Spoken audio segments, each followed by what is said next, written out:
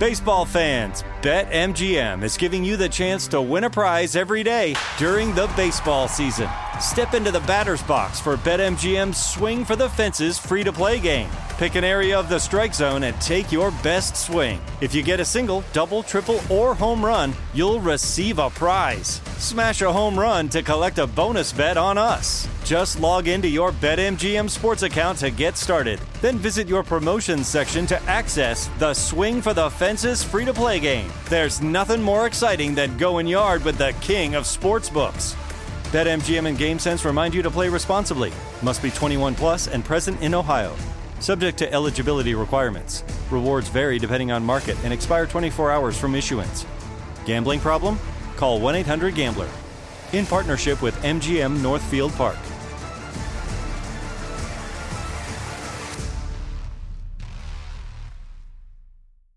If your business needs a new application, then developers will have to write code. A lot of code. If an application needs to be modernized, then you'll need time, resources, and caffeine. If that sounds daunting, then you need Watson X Code Assistant. AI designed to multiply developer productivity so you can generate code quickly. Let's create a more modern foundation for business with Watson X Code Assistant. Learn more at ibm.com/code assistant. IBM. Let's create. What's up, this your boy Lil Duval, and check out my podcast, Conversations with Unc, on the Black Effect Podcast Network. Each and every Tuesday, Conversations with Unc podcast feature casuals and in-depth talk about ebbs and flows of life and the pursuit of happiness. Unlike my work on stage, I tap into a more serious and sensitive side to give life advice and simply offer words of encouragement, yet remind folks to never forget to laugh. Every Tuesday, listen to Conversation with Unc, hosted by Lil Duval on the Black Effect Podcast Network, iHeartRadio app, or wherever you get your podcasts. Presented by AT&T. Connecting changes everything. This is the Jabberjaw Podcast Network. Support for 100 Words or Less comes from Talenti. When Talenti makes gelato and sorbetto, they tend to get a little overzealous. Did they need to use so many raspberries in their Roman raspberry sorbetto that the machine broke? Did they need to try 25 different chai teas to find the perfect spice blend from their vanilla chai gelato? Did they have to invent giant mint steepers to make their Mediterranean mint super minty? Did their obsessiveness make Talenti, gelato, and sorbetto the greatest? You be the judge. But yes, it does make them the greatest, and they're also the judge. Talenti, the deliciousness in the details. Trust me, this stuff is amazing. Try it out. Oh boy, I'm here to tell you about my favorite company, Mack Weldon. Now, what do? They make amazing underwear, pants, sweaters, sweatshirts, you name it, they will put it on your body and you will be amazed at how comfortable this stuff is. I can use it for the gym. I can use it for hanging around the house. I can even use it on a date with my wife and she'll be like, you what? You look nice. And I'm like, yeah, I do because I'm wearing Mack Weldon. So please go to MackWeldon.com and use the code WORDS. I will get you 20% off. Please use that code because that way they know that we sent you. Trust me, this stuff is absolutely incredible. I'm wearing their shorts and underwear right now. So go to MackWeldon.com, enter the promo code WORDS, and you'll thank me for it later. Now, here's the awesome show. Hello one, hello all. I am Ray Harkins, and you are listening to 100 Words or Less, the podcast. And we're hanging out here because we have a love for independent music in some capacity, some way, shape, or form. That's what we're doing here. We take a person who's involved, whether it's playing in bands, whether it's record labels, photographers, whatever, as long as they are attached to this beautiful music scene that we hold so dear. Today is a jam-packed episode, and the huge interview is with Matt Koreckis from Citizen, which I think I'm pronouncing his last name right. I was looking it up online, but, you know, who's to trust YouTube about the appropriate way to pronounce Matt's last name? But he's in Citizen. He also does his own solo project, and he's the lead vocalist for Citizen. And I was very, very excited to have this convo because we nerd out pretty deep about video games and a bunch of other stuff. And I really like this conversation. We talked about being an adult, so much fun stuff. And then we also have a nice little side little chat that's going to, you know, be about 15 minutes or so at the once I'm done with this intro. We'll dive right into it with Ty Brooks from a band called Conveyor. And Conveyor are a very, very good band from Wisconsin, melodic hardcore stuff going on. And they just recently put out their new record on Victory. And yeah, I had to have this band on because not only do I really like their music, but I want to get a nice snapshot of what it's like being what I called a working class band, where it's like, you know, a band that's doing the damn thing, touring, playing a lot of cities that are off the beaten path. And I sometimes miss those times myself from a touring musician standpoint, just because, you know, a lot of attention is focused on bands that are, you know, on their way up, huge, and sometimes we forget about the bands that are just, you know, doing their thing and are very content and happy doing exactly what Conveyor's done. And so, Ty Brooks, he's the guitarist of the band, so had that nice little conversation with him at the beginning. But before we dive into all of that stuff, I have to tell you about a awesome podcast in the Jabberjaw Media Network called Metal Sucks. And they do not too dissimilar things to what we do here, except they're solely focused on the metal universe and people that are in that orbit. And they've had great discussions with people in, like, Between the Buried and Me, and we have a few crossover guests, but they do a really good job, and I like the show. Pop in occasionally, enjoy what they do. So that is the Metal Sucks podcast. Go check it out on any podcast catching platform that you may have, whether it's Overcast or Apple Podcasts, whatever it is. Listen to it. You'll enjoy it. But I'm not going to go on anymore because I want you to enjoy these discussions that I had, and I don't want to make this episode 7 hours long. But here's Ty Brooks, and then immediately after, so, you know, if you're not 100% interested in this awesome chat with a working class band, then, you know, whatever, fast forward about 20 minutes and then dive into the main port of the episode. Main port? Like, all of a sudden I have an accent. The main part of the episode with Matt from Citizen. So here it all is, and one will flow right into the other, and it'll be great. And I'll talk to you at the very end of the episode to tell you who's on next week. There you go.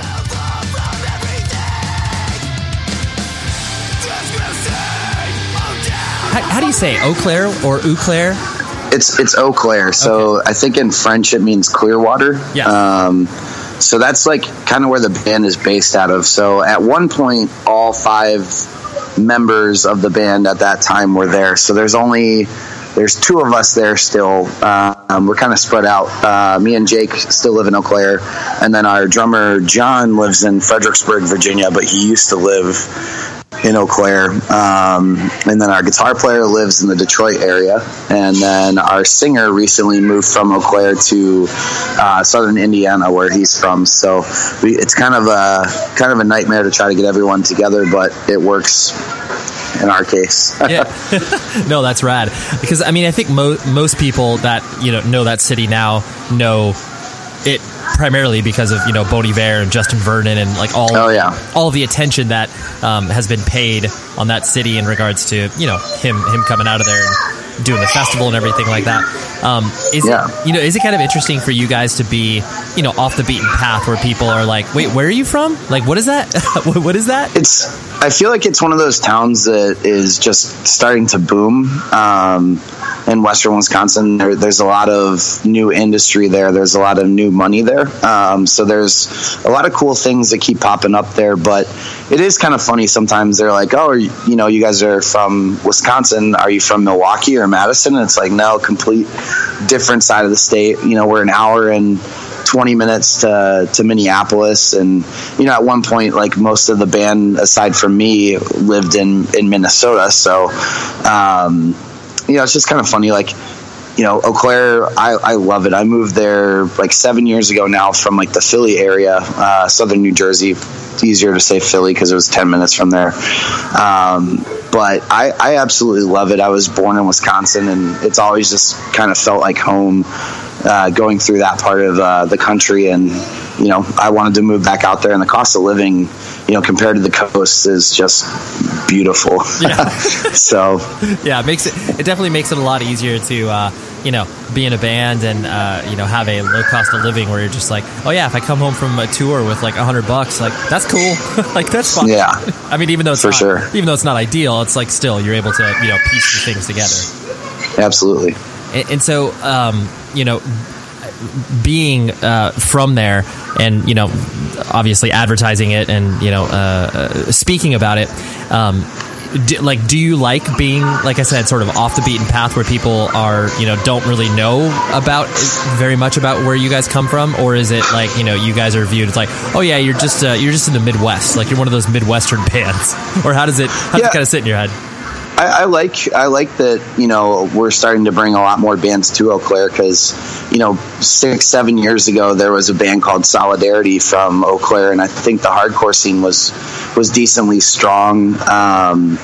But now it's like, you know, our record release show is next Saturday there, and you know, some of our best friends who are on this tour with us, Church Song, have never played Eau Claire, and it's like the past couple of years we've been really trying to build up the scene again.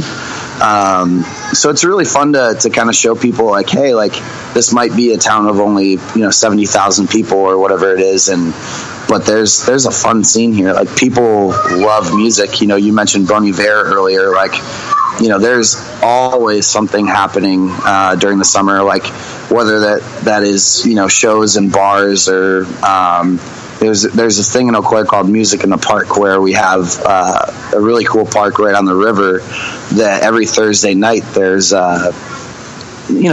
like jazz musicians or you know, just pop musicians that will come and play, and it's not even so much about the music. There's just like a couple thousand people that will come down there, and you know, there's food trucks, and it's right on the water, so it's like the most beautiful setting for that. But it's nice. Like, we kind of are one of those Midwestern bands just for how spread out we are, but it's really fun to show them our town and be like, hey, like, you know, we're only an hour and 20 minutes or so from Minnesota, but if you've hit Minnesota recently, like, consider Eau Claire for, you know, I guess it would be a C market, but kids really do care, and they haven't seen it consistently, like, you know, in the past couple of years. So I think kids are really excited that there's something other than folk music or you know, happening. Nothing against that by any means. You know, our bass player Jake actually works for Justin Vernon's hotel/restaurant that he just opened in town, and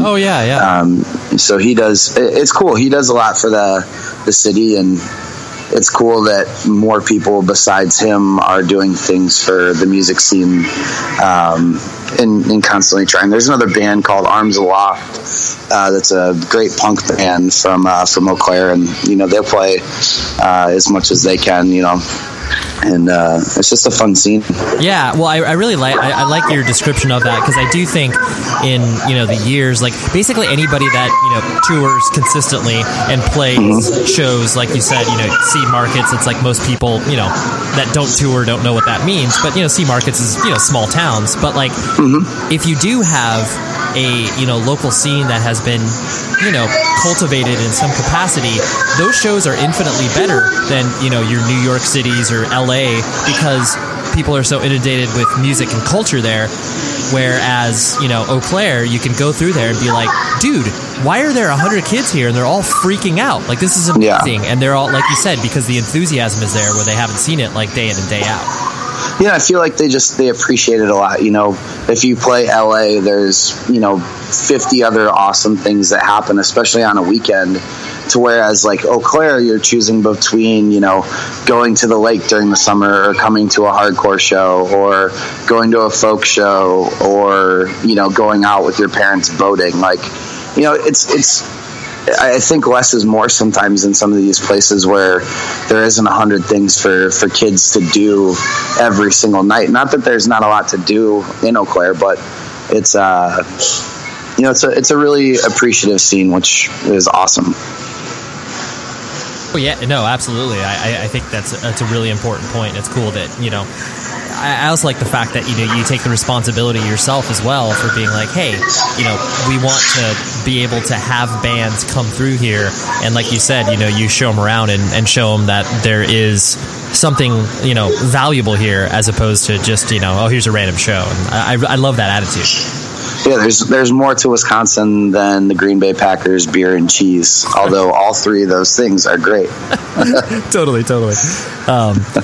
It's something I wanted to pick your brain on as well, because, you know, you guys have been around since like 2012, and, you know, I definitely put you in the category of a band that, you know, you were a quote-unquote working class band, where it's like, you know, clearly you're in a position where, you know, people are starting to know your name and you're starting to get some momentum, but, you know, you by no stretch of the imagination are like, oh, cool, we're going to play in front of 500 kids most nights on tour. It's like, that's not that's for sure. So, like, you know, something that I find interesting where, you know, you don't, a lot of people, as they start bands and start to, get out there, you don't realize how much work it is until like you're in the middle of it. Oh yeah. Is that something that kind of happened to you guys, where you're just like, you feel constantly on the grind in a good way, but I'm sure in many respects like, oh wow, this is I guess a lot harder than maybe what it seems like, because you just maybe see other bands pop off immediately?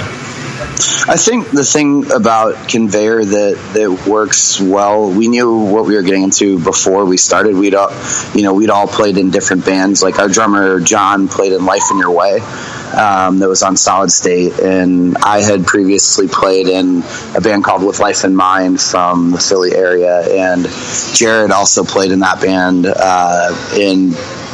had played in a band called All's Quiet. So like, and Danny had previous touring experience as well. Like we all came from bands that already had work ethics. So, I think it's something that a lot of bands, I don't think, especially young bands, don't really take into account, like how much work, like you said, goes into this. Like you have to be willing to take risks and to take some financial losses sometimes to just get your name out there. And, we've been, like you said, we actually started in 2011, but really didn't do a ton until 2012, 2013 is when we really started touring. But we, the past 3 years have been on the road, 100 to 190 days like per year, and that's all just trying to get your name out there and grind. Like we might have a label behind us, but we still book ourselves, we still manage ourselves. Everything that happens tour wise for us is from us putting in the work. And I think that's something that I take a lot of pride in terms of getting to see where our fan base actually is, and like interacting with those people one-on-one. Like I think that's something that a lot of kids want to start a band and be like, oh well, we need a booking agent right away, or we need management, or let's record these 2 demos and try to get signed off it. And it's like, that's not how it really works. It might work like that for some people, but the best thing for young bands to do is get out there and represent themselves and book shows. Like, even if that's just gaining skills of talking to promoters and seeing what your band is actually worth in their eyes, that's a very valuable lesson in a young band's like career. So for us, we want to keep working hard, and obviously we would love to be on package tours and playing in front of a couple hundred kids a night. But in some markets it is that way for us. But in some markets, like we played a last minute show a couple weeks ago in Grand Prairie, Alberta, Canada, and there was probably 11 people there, and it was still one of those things that those 11 kids were there and they wanted to be there. And then we played hockey after the show, and it was a blast. So I really, really, not to interrupt your train of thought, but I really like that the painting of that picture, because it is, you never know what those sort of shows would be able to do for you, because those 11 people are going to feel a very deep and personal relationship to you guys, the music you create, and then who knows how that actually reflects off that particular city the next time you randomly get a chance to play there. Those relationships you'll probably hold for the rest of your life, where you're like, oh yeah, Joe from we played hockey after the show or whatever, and it's like a really meaningful thing. Yeah, I think it's one of those things where I think there are 2 types of bands in that situation. If you're playing a place that has 11 people, there's the one band that pouts and they're just like, why are we even doing this? This is stupid. And then there's the band that's like, you know what? There's 11 kids that wanted to be here, seeing bands that have never been to our town. Like that's not a town, especially like Grand Prairie. That's like an oil town. Like it's a pretty new town in terms of like how much it's booming. So the fact that even anyone knows who our band is in that town is pretty mind blowing.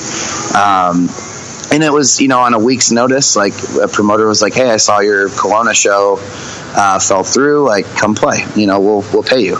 And I've seen, and I'm sure you have seen, bands that we both hold in high regard play to that many people, and it's like they either are pouting and leave a bad taste in your mouth for them acting, like little bitches, or they're like, we ended up talking for 2 hours after the show, and those are people that I like, really hold in high regard now. I've seen Misery Signals play, in front of 30 people, and it was in a basement, and it was one of the coolest shows that I've ever seen, and it's something I'll never forget.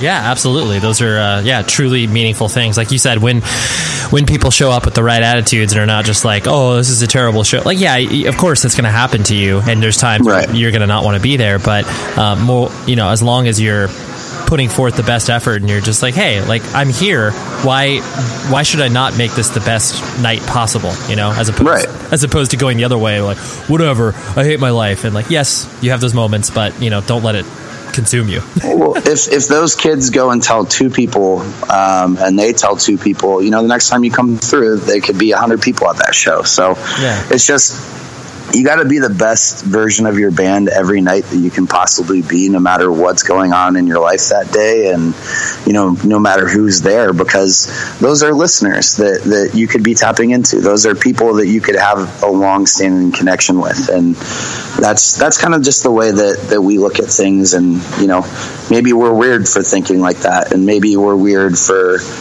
being content, after, this is the 7th year of this band still playing shows in front of that few people. But, for us, it's about a little bit more than that. We have, a message that we feel strongly about, and we'll take that to wherever we need to be. Yeah, absolutely. And the last 2 things I want to hit on was the your guys' partnership with Victory. I'm sure when they approached you guys, there was times where you were like, is this a good decision? I don't know if we should sign with this label. Should we wait around? Like, I'm sure there's a lot that goes into that, just because, the Victory, both good and bad, has a reputation that precedes them. But definitely, I know you guys weren't approaching that with, blinders on or anything. So, how did that kind of bounce around your heads when they approached you guys? I mean, I'm sure in the same respects it happens to every band when a label approaches them, where it's like, oh wow, this is exciting, but then like, wait, hold on, we should like talk about this and like figure it out. Yeah, definitely. So we were Mike Howes, who is in charge of head of sales for them, hit us up, and we were actually pretty deep into discussions with a couple of other labels, like at contract stage actually. So they hit us up, and we were about to go into the studio to record When Given Time to Grow, and like literally probably a week and a half before, maybe even just 2 weeks, and they just, Mike had been like, hey, I really like, your first record, Worn Out, a lot. We would love to talk to you guys. And the thing about Victory for me and, especially the rest of the band is they've put out a lot of our favorite records. And, I went to high school in New Jersey, and Thursday and Taking Back Sunday and, With Honor, and Comeback Kid, those are the holy grail, in my opinion. And so it was just cool to get that call and even be talking to them. And they had us down to Chicago and, pitched to us, and, we were kind of blown away by that. And just to see that operation for people, that don't have the opportunity to go to Victory and walk around, it's pretty mind blowing how big of an operation it is. Like, they've got a graphics department, a video department, a sales department. They've got, just seeing that for yourself and seeing how many people they have behind each one of their artists, and what goes into that. And there's thought behind everything. Every label has bad press and falling outs with artists. I mean, Christian labels even have that. So it's one of those things to where I'm a person that I base my own opinions on relationships and experiences. So I don't know what went into some of the ins and outs of those situations. And, I don't really care about that stuff. but it's definitely a conversation that we had, and we prayed about it for a couple days, and we had a discussion as a band, and we really felt that the Victory was the best place for us. And it's hard to argue what their distribution is compared to a lot of other labels that are in our genres and represent bands like us. So it's the fact that they have been doing it for such a long period of time, and just the way that we felt when we were there, it felt like that was the right fit for our band, and they've been great to us. I think a lot of people ask that question to us, and right. we couldn't be happier. The people there, if we have a question, like, it's always answered within 5 minutes. And if we need something, even on weekends, like, I can shoot somebody a text, and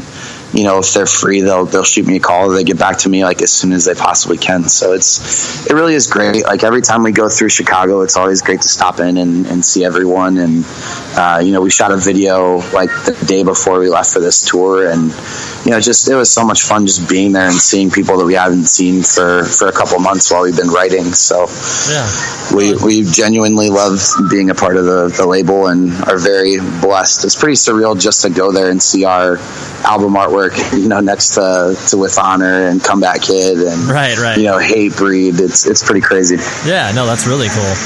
And the last thing I want to hit on was I guess the exposure that you guys had to independent music. Like, how did that? I guess, how did you guys decide that you really wanted to, kind of go on the road that you're on in regards to the, melodic-ish hardcore that you guys are doing? Just because, clearly there's a lot of different ways you guys could have gone. Was that just kind of a mutual appreciation for that particular style? Yeah, I think all of us kind of found, hardcore and melodic hardcore differently. I actually found it. There was an old... it was like a Christian music station. I wish I knew. It wasn't like Sky Angel or something like that, but my grandparents had this channel. They used to live in Arkansas, and me and my cousins would stay up at like midnight or 1 a.m. It would change to like hardcore and metal like music videos, and they just happened to be like faith-based bands. So I saw Stretch Armstrong and Figure 4 like in middle school, and I was just like, I was into bands like Seven Dust growing up, but like I'd never actually heard hardcore band until then. And I was just like, oh my gosh, this is so sick. And like everyone else that was like staying up for it, they're like, you can't even understand them. And I like, something just hit me. I was just like, this is what I've been searching for. So, going to school in New Jersey for high school and middle school was such a cool experience for me, because there's always shows going on. And I grew up playing sports like as much as I possibly could, but as soon as like football season was done, I knew I had like like all of December and all spring and like most of the summer that I could every weekend try to find a show that was happening. And was very fortunate to be within 20 minutes to Philly, and VFW Hall's shows were popping off all over in New Jersey, and New York City was an hour and a half, and Baltimore was an hour. So just getting like to dive into it at kind of an early age was all that I needed to know that was the type of music that I wanted to play. And any aspirations that I had before that, I just threw out the window. I'm like, I have to do that. Right. But the rest of the guys, like Danny has an interesting story. He spent a good chunk of his life in Hawaii, and his mom somehow signed him up for like a Victory sampler. And he got one and just, popped it in, not knowing what independent music or hardcore was. And like that just kind of changed his life. And that's, how he knew that he wanted to do this stuff. But in terms of like how Conveyor decided that we wanted to be a melodic hardcore band, it's something I kind of started writing for, by myself before I even had members, and I knew, like, some of my favorite bands were, As Cities Burn and Saints Never Surrender, and, bands like that, just that, had so much passion in their music, and that's all I wanted from this band. And the fact that we're about to put out our third, full length, and we had a couple EPs before that, is just, it's cool that we've been able to explore as much as we had. And we have 5 guys that genuinely care about this project, and I'm really excited to see what happens on this record cycle. That's awesome, man. Yeah, that's really cool. Well, Ty, I really appreciate you hanging out, and thanks for giving me the snapshot of absolutely what it's like to be in the band.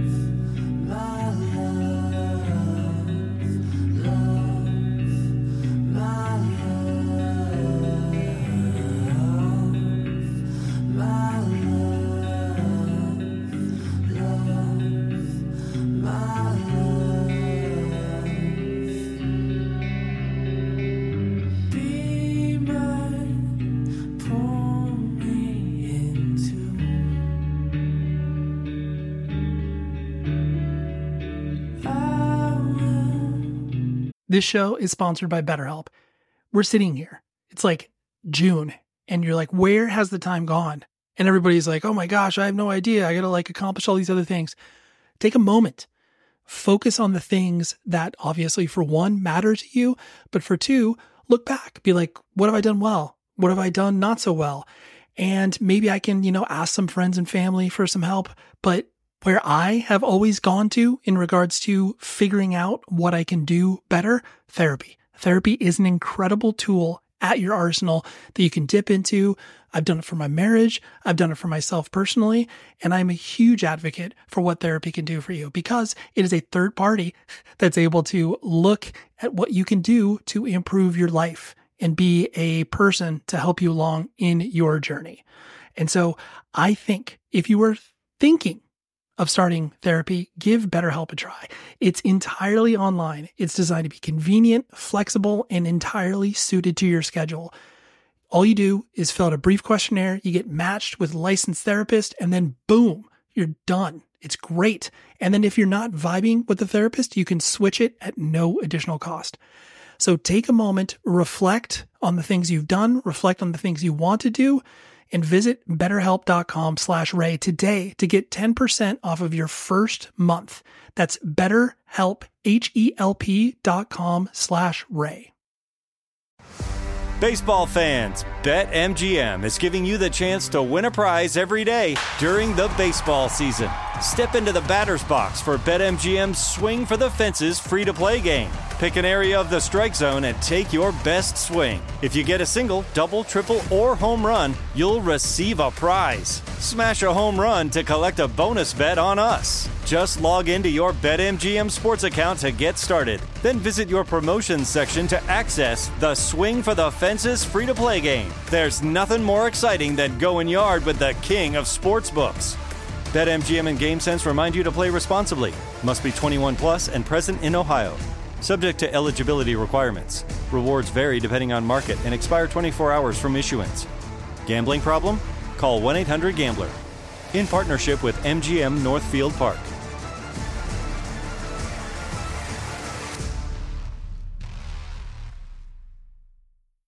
When the sun goes down, opt for bold and blingy styles, like the made-to-be-seen, very sexy push-up bra from the Very Sexy collection, in on-trend hues like black shine, green, and citron. For a glam statement, pair them with your favorite jeans and bring the heat. Because life is better in a bikini. Rewind to the future with the VS Archive swim collection, inspired by Victoria's Secret's classic looks from the 90s and early 2000s. For endless out-of-office options, mix and match with Victoria's Secret's wide range of bikini tops and bottoms that offer you every type of coverage, from full to cheeky to minimal. Now in this season's must-have shades and patterns. Add the finishing touch with the limited edition Bombshell Escape fragrance, a free-spirited take on the iconic Victoria's Secret scent. Dive into a vibrant blend of juicy guava, lush palms, and summer glow peony.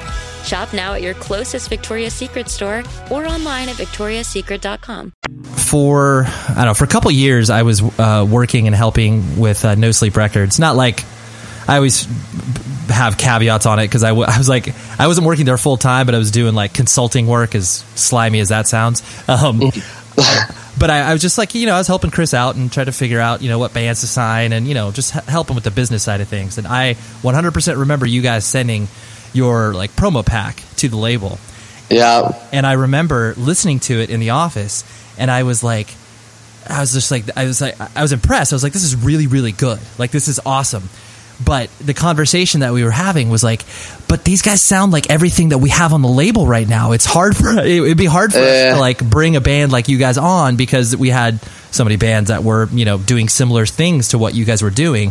For sure. Did you find that kind of, I guess, emblematic of your beginnings, where so many people were just like, oh, Citizen's cool, but like they sound like every other band out there? Or was that something that, that you guys just didn't notice because obviously you were just kids trying to do your own thing?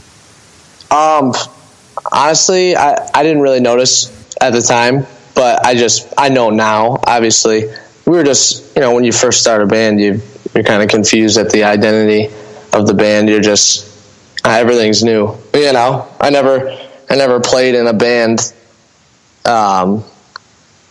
like Citizen before, so everything we did was just pretty much what we were listening to at the time. We we were like 17 years old, so. Right. It is interesting when you're younger, you start a band because you're heavily influenced by, other bands that you want to sound like and emulate, where you're like, all right, I want to sound like, Strife meets like Throwdown, like, or whatever, you just like, you pull like an older band and a more, contemporary band. And you're like, let's make a combo that sounds like this. Like do a nice little hybrid. Yeah. Right. Pretty much. You don't have your own. I mean, I'm sure everybody's different, but we didn't have an identity. We were just like, oh, we like this and this is cool. So let's, yeah, exactly what you said. combine, so. Sure. No, it's cool. I mean, and plus too, you should be given the space to figure out what you sound like, as you go on, as opposed to, you come out with your first demo and you're like, oh my God, this is like the most original thing I've ever heard. Like that doesn't happen, Yeah, for sure. It's funny that when you're first writing songs, you just, the simplest things are like the coolest things ever. Like I could, when I was 16, I could write a song that was just G, C, G, C, G, C back and forth, and I was just like mind blown, right. Because everything was just so new to me. I couldn't even. I thought I wrote like the greatest song in the world. It's pretty funny. No, that's a very good point, because when you feel like you're doing these things at a relatively young age, like putting together a song, like you tell a 13-year-old that, and you're just like, I can't write a song. And then when you do, it's like, oh dude, get out of here. I'm like the most talented musician on the planet. Yeah, exactly. Everything's just so sweet, Yeah, that's true. And then now I find myself like everything just feels old. I'm like. Not that I've like lost a spark or feel like I've lost a spark, but like when I go to play something, I just, I guess I don't like come up with as much stuff as quick, because I'm just like, no, no, you know, and then, but back then I could just play the first thing and then bam, there's a song, you know? Yeah, totally. So right. Yeah, it's definitely yeah, because then, you know, as you grow older as a, you know, songwriter, song creator, you always have those conversations in your head of like, okay, like, you know, do we lean on the stuff that we're like really comfortable with, or do we, you know, forge a new path that like bumps people out, but, you know, who knows, we may pick up people who have never cared about our band in the past. It's like that's such a delicate balance to hit. Yeah, for sure. I think it's really important for bands to try new things. You know, you see a lot of bands that are like popping off, and good for them, and then they never change, and then it seems like everything just kind of dies out. You know, like mixing things up, I feel like is the best way to go. Like if you're gonna lose fans, but I mean, they can just listen to the old record that they like if they really if they want to cry about it that much, you know. Yeah, they can just wait for the 10-year anniversary tour of that record. Yeah, exactly. So I think I play in a band, Citizen, and we released that record Youth. Well, we were about 18 when we wrote that, and then we released a record called Everybody's Going to Heaven, which was pretty much just us just trying something. I guess I don't really know. We just didn't want to do the same thing again, you know? Yeah. And we got a lot of crazy feedback about that, like a lot of people shit talking. Of course, like we want another Youth, write another Youth, you know, and like all that, which was expected. When we mentally prepare ourselves for that. We were like, we know this isn't going to be received very well, but I think it's important to make a statement, you know, that we're not, you know, nobody's entitled to tell a band what to do in particular, you know. So, I mean, we play Everybody's Going to Heaven songs live, and it goes over really well. I think just a lot of, you know, people on the internet are pretty ruthless.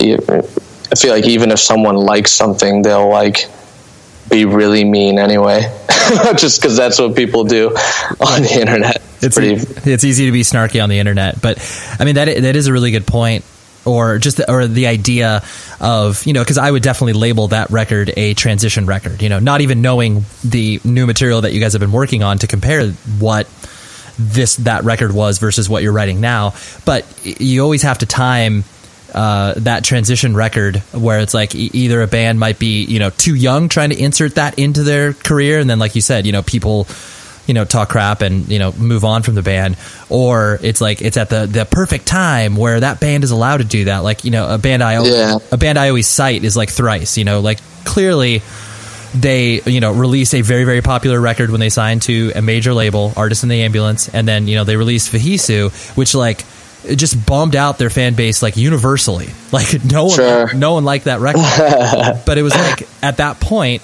they were able to shake off like, okay, here are the people that just want to hear us play like, you know, these sort of poppy, punky, hardcore-y songs, but like here's us trying to flex our muscles as musicians. And you know, if you're not along for the ride, then like so be it. But the people that are left standing there are the ones who are actually going to, you know, be there for us. Like to your point, where you're not just popping off for a record, you're popping off for hopefully multiple records, like on a maybe a smaller scale. For sure.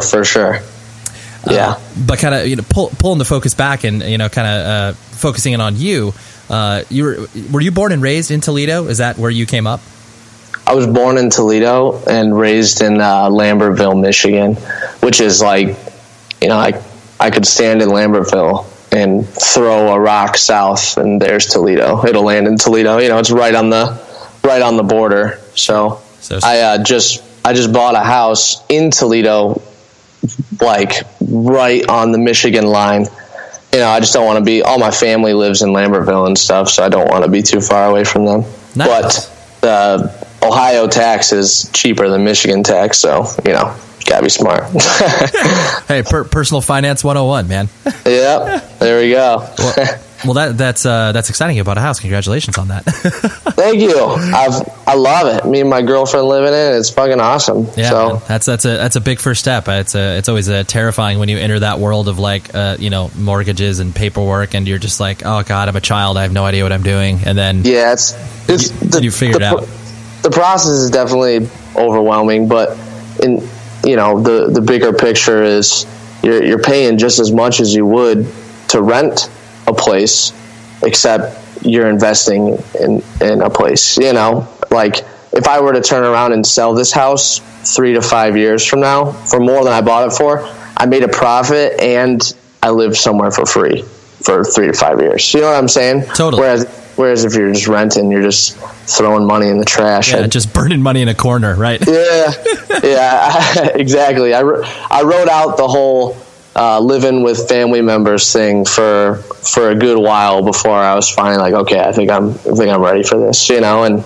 the loan process was really annoying. There are times I was just like, I don't even care anymore. Like I don't, because like it's like going to the DMV, like one thing after another. They're like, yeah, we need this form, we need this form, we need this statement. We need copies of all your checks from May 2015, and like it's just so annoying. And I was like touring, so I like couldn't get her the information as fast as she wanted. I was getting really frustrated. There were times where I was just like, fuck it, I don't even care. Like I'll just fucking live in my uncle's basement. Yeah. I think, yeah, totally. Everybody gets to that point where it's just like you feel like it's them doing it on purpose to just like basically get you off of the idea of buying a house. You're just like, you're seriously putting up so many obstacles in front of me for this. Like, can we calm down? Yeah. Like, just chill. God. Totally. But and so, I mean, the only experience I ever had with Toledo was the like Lumberjack Distribution, which I don't know if you're familiar with that place at all, but that was so Lumberjack was basically like this huge a distributor of like every independent record label from, like I would say maybe mid 90s until like early 2000s. It was also like Doghouse Records was affiliated with them. So, they put up Get Up Kids and all that sort of stuff. But, but I remember visiting their offices in Toledo, and I just remember Toledo in general just being kind of like, oh yeah, so that's Toledo. Like it's like quintessential Midwestern town. Like, do you have that kind of experience with Toledo where it's like, I know you have an affinity for it, but like, does it feel kind of like a lot of other Midwestern towns? Yeah, there's just nothing really that special about it. It's just kind of here, I don't. People when they come to Toledo, like I record bands and stuff. When bands come, they're like, "Well, what's there to do around here?" And I'm just like, I don't know. Go to the mall, I guess. We got laser tag. Go play laser tag or something. The downtown is pretty cool. It's right on the river, so it's really nice. The river is disgusting, though. You jump in it, you'd grow a third testicle or something, Right, totally. And what was your family structure like? Like, were mom and dad in the house? Do you have brothers and sisters? Yeah, I got 4 siblings, but my brother is my only full-blooded sibling. I got an older sister who was with, on a different dad, and then I got 2 younger sisters that they were with another dude. So we had a pretty crazy house growing up, and it was my dad. I never lived with my dad. I just lived with my mom, and she's had 2 husbands, over the course of 18 years of me living there. And I don't know, our house was pretty, there's like no rules. I don't know how to explain. My mom works a lot, Yeah. So I just latchkey kid in a way. No. I would just do whatever I wanted. It was when I think about it now, it's kind of fucked up. But like back then, I loved it. I would like sneak out of the house. I knew I would never get caught. I could have as many friends over as I wanted. It did, like, nothing really mattered. So yeah. My mom just works a lot. Yeah. Oh, totally. No, I get it. And what at what age did your, I guess, biological parents divorce? Was it pretty early in your life? Yeah, when I was like 3 or so. Got it. I don't really remember exactly, 3 or 4. Yeah. Oh, I'm the same way. Like my parents got divorced when I was 4, I want to say, and it was because my dad was fooling around on the side. But classic. Yeah. Oh, total classic divorce story of just like, yeah. Oh yeah, then my mom's like throwing his clothes out in the lawn and stuff like that. It's like real like soap opera stuff. But that was that was real life at the time. But so did you end up creating a relationship with your father as well, or he basically was kind of ducked out of the picture and you just kind of saw him occasionally? Me and my dad are tight now. I don't remember. I didn't talk to him for a few years, and that wasn't my or his choice.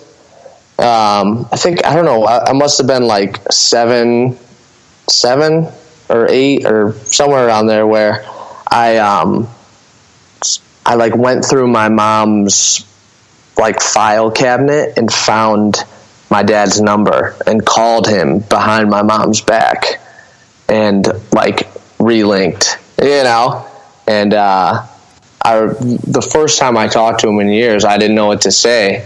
And I remember I was just like, because my mom, when they went through a divorce, my mom kind of grilled him with like taking his cash, you know what I'm saying? And I was like, so where do you work? And then his tone of voice was just like, you don't need to know that. And I was like, because my dad was kind of like, he wasn't mean, but he was maybe cold. Yeah, he didn't fuck around for sure. And if you fucked up, he like kind of let you know that you're a dumbass. And he's not like that anymore, though. He's like the coolest dude ever. He's definitely like lightened up, and I hang out with him all the time. He actually helped me remodel the house that I bought.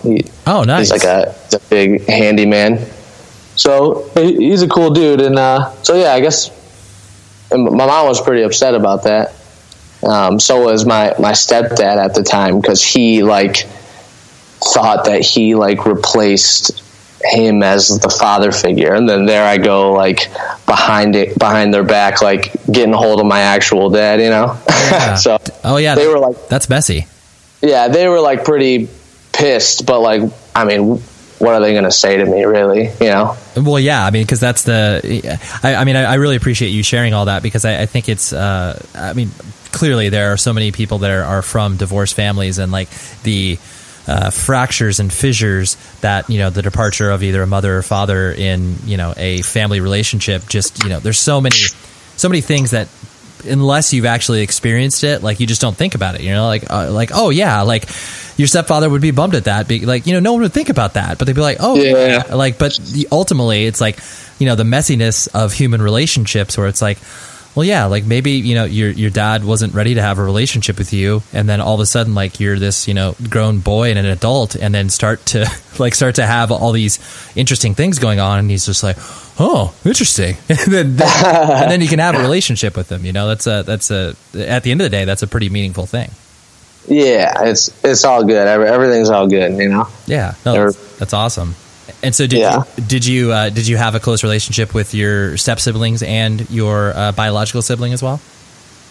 Yeah, my brother Chris, he like plays music and stuff. He went to college for like 5 or 6 years, maybe I think 5 years, to become a teacher, and then graduated, and then immediately got a job at a casino that requires no college education, making more money than he would be a teacher. So he was pretty bummed out, and then he started taking music more serious, and he quit that job, and now he just bought a van. He wants to start touring and stuff. So me and Chris are we're real tight. My younger sisters, I'm close with one of them, I guess. The other one is going through a phase right now.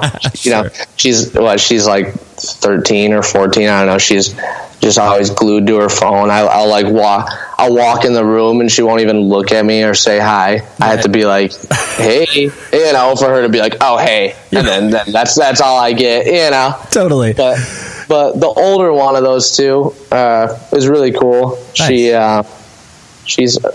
I think she's 16 or 15 or 16. Then I got an older sister, Amber, who I don't really talk to that much. But, you know, when we do talk to each other, it's pleasant. It's not. Sure. Nothing crazy. And what did your if I remember correctly from the Run for Cover small talk video is the so your mom was a radio personality and that's kind of what she that's what she did for a living and so that's why she was always, you know, kind of out at hours where you might typically be home because she's doing the radio show.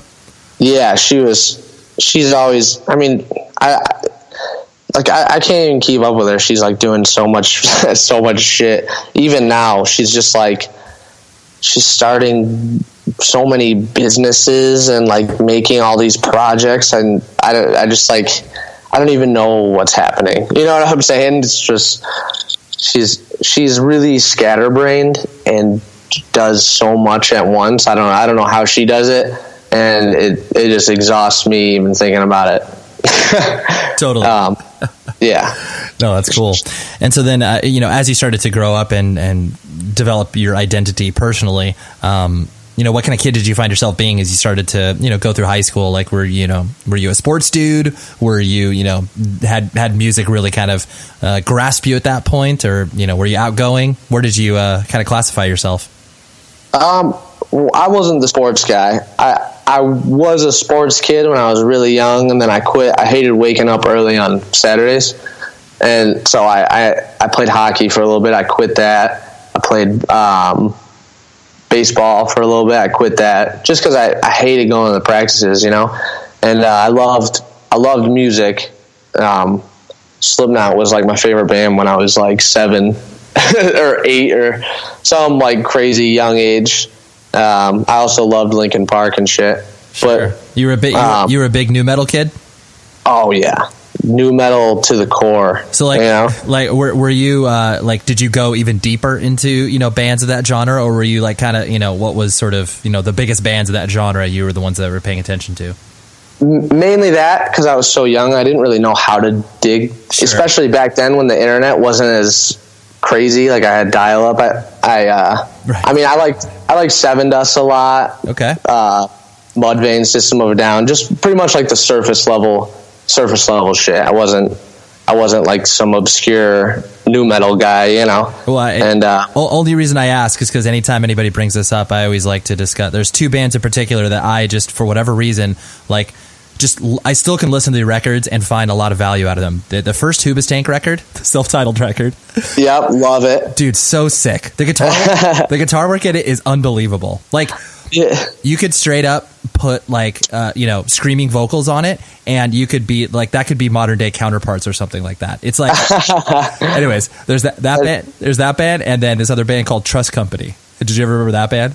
Yeah, was it Downfall? Yes. Is that the one? Absolutely. Yeah, that's the only song I know. No, he has like the whisper vocals. Absolutely. Yeah, no, for sure. Well, that's cool. Well, I always am glad when people have gone through that musical genre, just because you know, I think it gets unfairly maligned in a lot of places. I mean, now not so much, because people are like, "Oh yeah, dude, I've always loved Korn." And it's just like, yeah, it's bullshit. I don't believe you've always liked Korn. Like, you just maybe came around to it the last 3 years. But yeah, anyway, it's like cool. It's like cool to like that stuff now.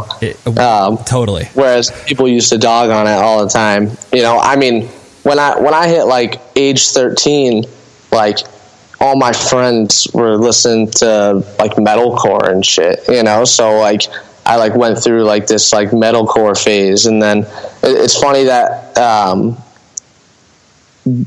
all the music that I used to like when I was like 9, you know, like Slipknot and Mudvayne and shit, I still like now.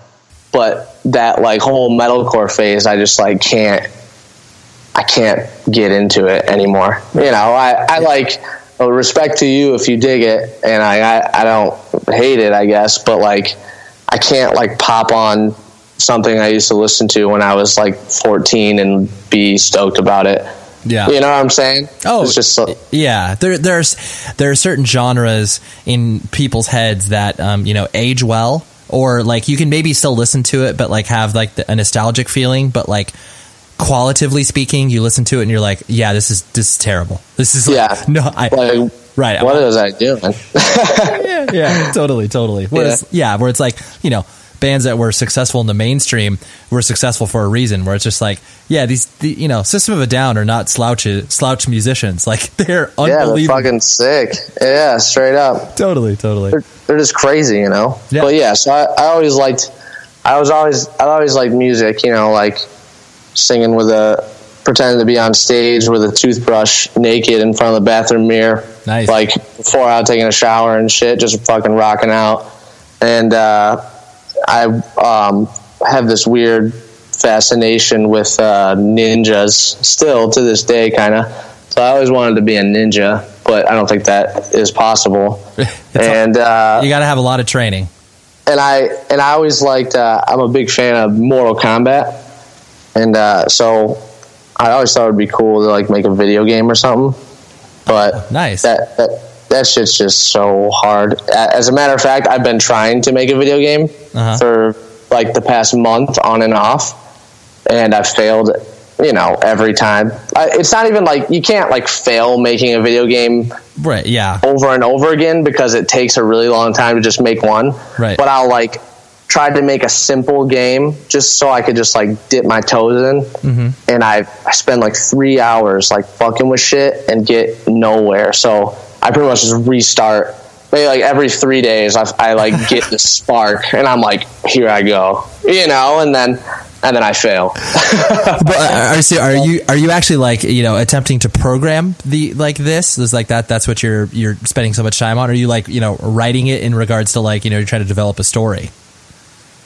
No, I'm trying to program, like do the code and stuff. Sure. I'm like, I just want to do like a simple game. Like I have this idea where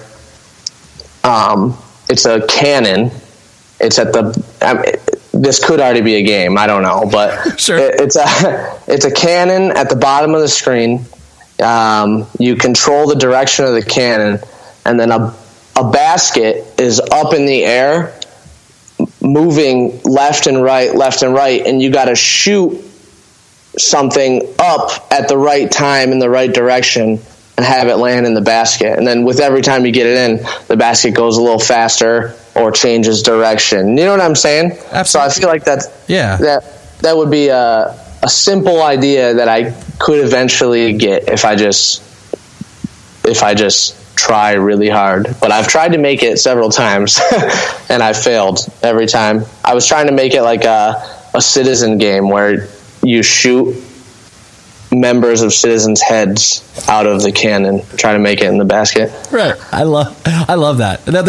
I just really I really like you walking me through that, just because that people that are into things like this of that level, it makes me so happy, because like I'm sure you've toured with many bands that are like this, where you meet some people and then you're just like this kind of dad mode kicks in, where you're terrified of that person, because you're like, dude, you don't even have like any interests whatsoever besides playing bass for your touring band. Like they don't seem to, and it's not like, oh, do you have a plan B? Like, you're being practical, but just like, what else do you care about? It's just like, I don't know. It's like, really? Like, nothing. You got nothing else?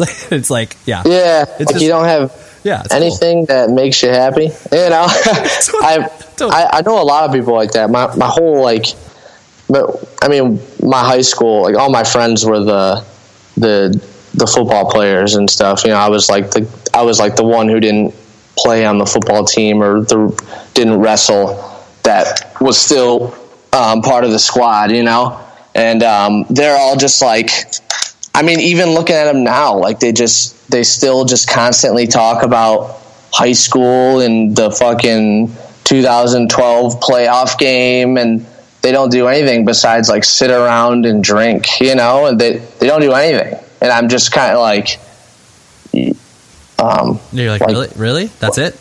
Like, it would just suck to have nothing to be excited about ever, Yeah. I like to work out. That's fun. It takes up like an hour every day. And then I like to play music, and I like to play video games, and I like to play softball a lot. I like tennis, you know. So I can really do anything and have a good time, or I always have something to look forward to. And I look at some people, and they're just content with doing nothing and just having no interest. It's weird. It's weird to me, for sure. Yeah. No, I totally agree. So when did I guess more, you know, independent-minded music start to come into your life? You know, like shows and that sort of stuff. Was that I'm presuming kind of in high school where you started to see some of that stuff? I actually started playing at like local Toledo venues. That's the question, right? When I start playing shows.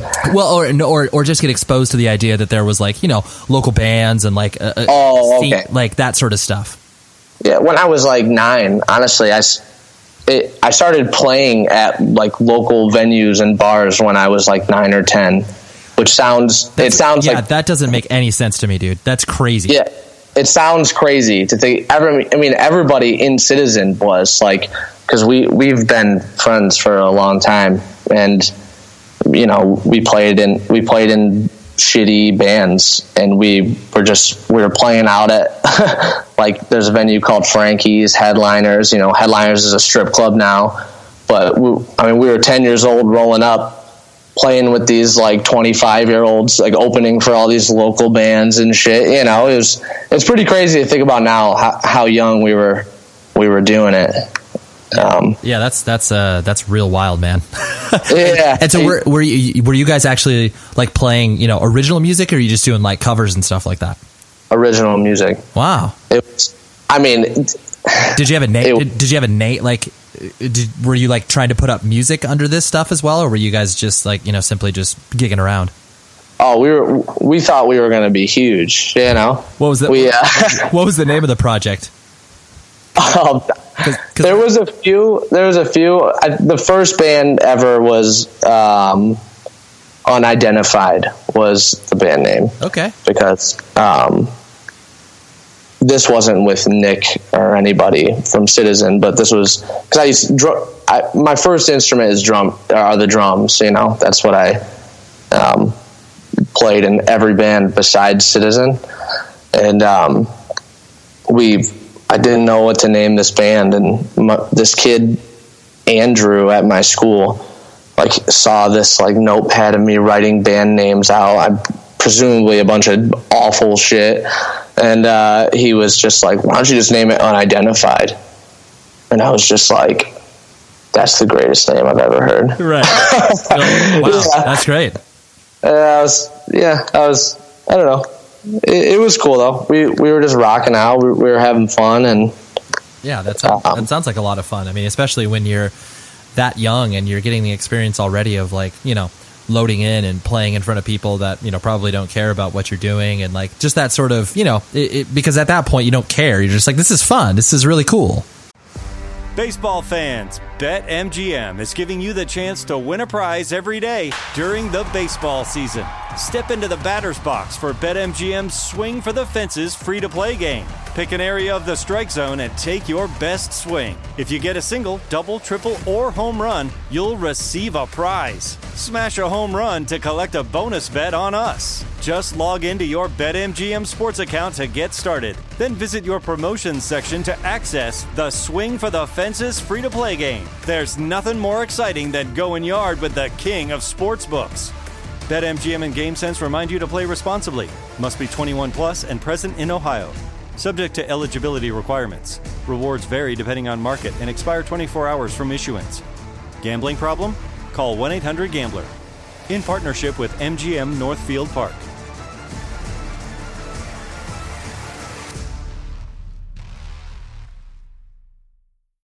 When the sun goes down, opt for bold and blingy styles, like the made-to-be-seen, very sexy push-up bra from the Very Sexy collection. In on-trend hues like black shine, green, and citron. For a glam statement, pair them with your favorite jeans and bring the heat. Because life is better in a bikini. Rewind to the future with the VS Archive Swim Collection, inspired by Victoria's Secret's classic looks from the 90s and early 2000s. For endless out-of-office options, mix and match with Victoria's Secret's wide range of bikini tops and bottoms that offer you every type of coverage, from full to cheeky to minimal. Now in this season's must-have shades and patterns. Add the finishing touch with the limited edition Bombshell Escape fragrance, a free-spirited take on the iconic Victoria's Secret scent. Dive into a vibrant blend of juicy guava, lush palms, and summer glow peony. Shop now at your closest Victoria's Secret store or online at victoriassecret.com. This is it. Your moment. This is your time to make your comeback with Purdue Global. When you come back with a Purdue Global degree, you create opportunity for yourself, your family, and your future. It's a degree you can be proud of, a degree that employers will trust and respect. Purdue Global offers working adults like you over 175 flexible degree programs to meet your specific career goals. These include associate, bachelor's, master's, and doctoral degrees and certificates. Purdue Global degree programs range from nursing to business to communication and more. Whatever your interest, we have the degree that will move you forward. You have the knowledge, you have the experience. Now it's time to get credit for the work you've done and earn the recognition you deserve with Purdue Global, Purdue's online university for working adults. You know you're worth it. We do too. So don't wait another second to get the degree that will take your career to the next level. Start your comeback today at purdueglobal.edu. Yeah, that's all. You just want to rock, and that's the end of it, you know? Right. So, and so then, you know, as you started to, you know, continue to play and like continue to, you know, be exposed to the local music scene, you know, did like punk and hardcore start to kind of, you know, come into your purview as far as like, oh, like this is what, you know, I mean, clearly you're straight edge, so you got introduced to that. Like, when did that all happen? That's a funny story. Straight edge, I started claiming straight edge when I was 10 years old. I didn't even know what the hardcore scene was. You know, how'd you get exposed to it then? Davey Havoc? No. I mean, I even loved Throwdown, but I didn't know they were a straight edge band. Okay.